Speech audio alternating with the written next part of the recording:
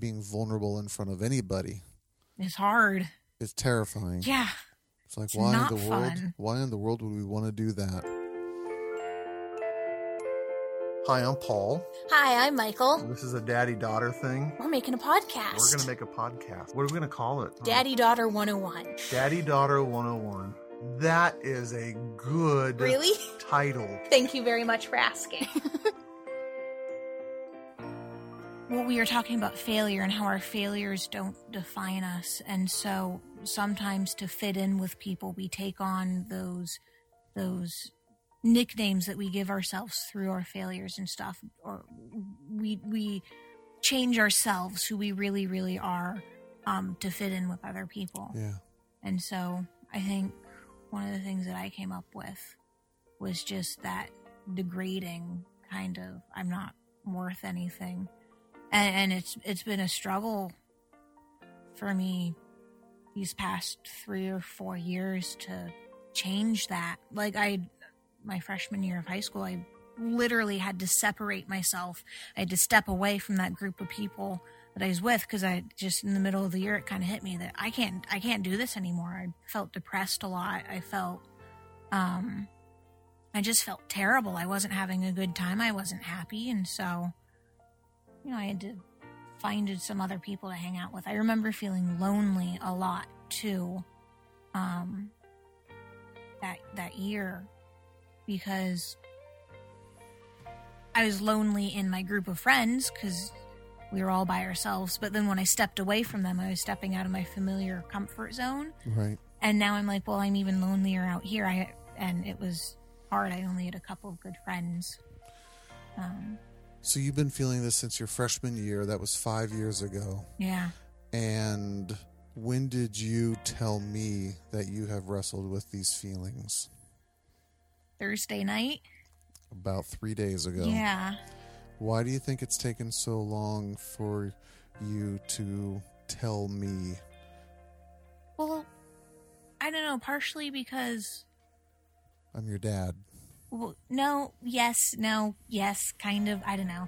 I think for me, because I didn't really realize I still struggled with it until Thursday night, because the activity that we were doing is we had to write down, what's the nickname we've given ourselves out of a failure, what's the bad nickname, and then what's the good nickname, who are you trying to become, who does God see you as, and what you're trying to become as a better person, and who are you trying to achieve.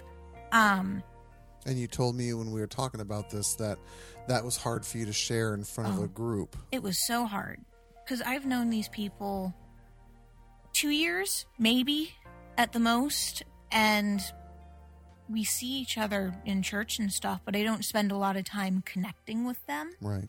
So I was making myself very vulnerable, and I don't mind doing that. I mean, it's definitely hard to do, but it's something that when I feel I should be doing it, I know I start to get the shakes, and I start to, like, my body is telling me, this is something you need to be doing. This is something you need to share. And that's how it was Thursday night. Like, I was sitting there wanting to share because everyone else had gone, and there had been a couple of minutes of just, I really wanted to talk, but my body was shaking and my mouth wouldn't open, and I felt like I was going to start crying.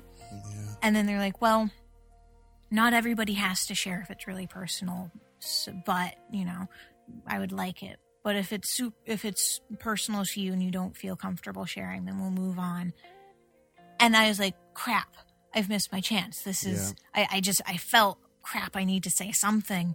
And so with the next question, I kind of segued into it, and I just blurted it out, kind of a thing. Right. And then I ended up crying in front of everybody, and I told them, okay, this is really super hard for me, and I'm feeling like I'm really vulnerable, and I feel really good, and just babbling all sorts of stuff. But and then you decided to tell me about that experience and feeling those feelings. Yeah. Well, because it was, I told you the day after it happened, because I just kind of needed a day to process through it. Yep, chew on it.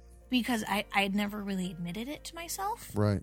And even now I'm starting to get kind of the shakes, and talking about it is just like, which is hard, but it's also telling me, okay, this is something I probably need to be talking about, Yeah. talking through. And what's it like talking about with me as your dad? Kind of hard, because I feel like I shouldn't be feeling this way, because, you know, I'm usually a really, really happy person, and I like being upbeat and lively and loving on other people. And you like me. And I like trust you, me. and I do. And even with all those things in place, It still feels wrong. And incredibly vulnerable, I imagine.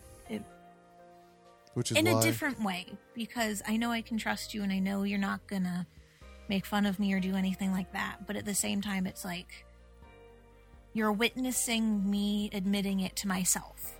And admitting it to myself is super hard, because it's something that I've kind of been in denial about. Yeah. And so you see, great, talking about this. It's okay. Yeah, I know, but I appreciate your it's hard. vulnerability right now, kiddo. I know it's not easy. Yeah. And I know that it is not something that happens every day.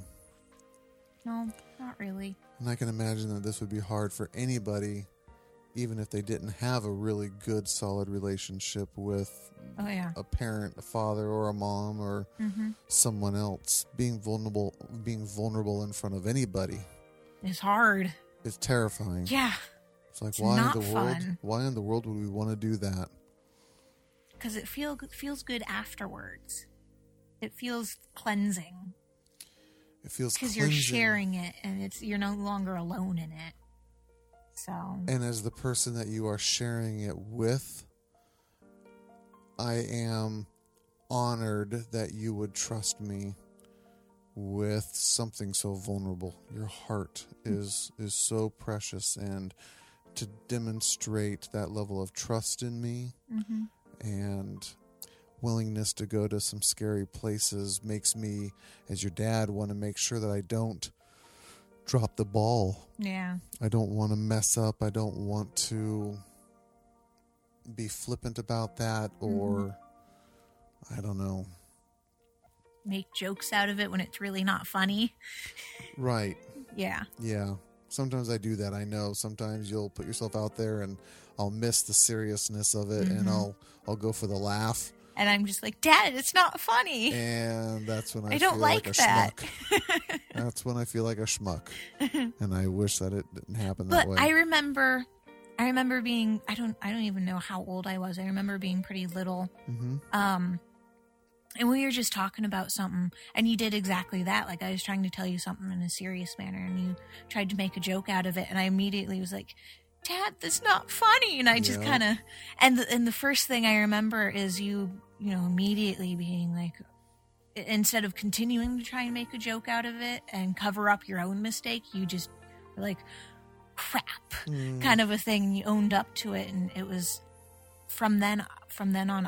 I guess from that point, I've always known that I can tell you, Dad, you messed up, and that's not at all what I needed right now, and I can tell you that. And I know that you'll listen and receive that. And I mean, you're not always in the place where you can listen and receive it. Yeah. And I think one of the things I learned early on is, instead of trying to be a perfect parent to you, I'll be a flawed parent and just be willing to make mistakes with you. Yeah. And seek you out and ask your forgiveness whenever I do screw up, instead of trying to be perfect and avoid having to humble myself and be vulnerable in front of you.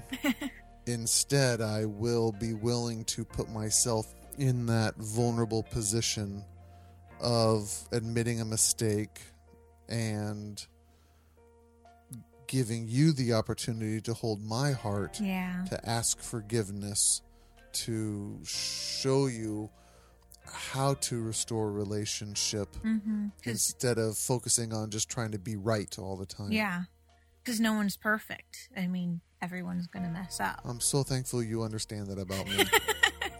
And I hope that you can remember that as you go into raising your own kids, or being a wife, or anything else like that.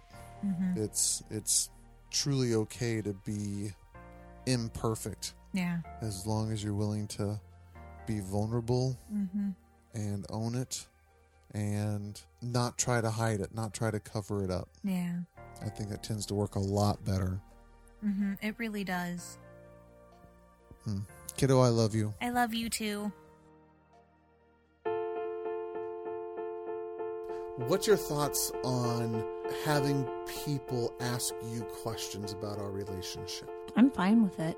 It depends on what they're asking for sure. Obviously, right. So you're not opposed to that if people wanted to ask questions. Yeah, no, I'd be fine with that. I actually like answering questions because I like letting other people see how we do it. Because my thinking behind that is if other people can see that it is possible to have a healthy relationship, then maybe they'll start to take the steps to trying to create that.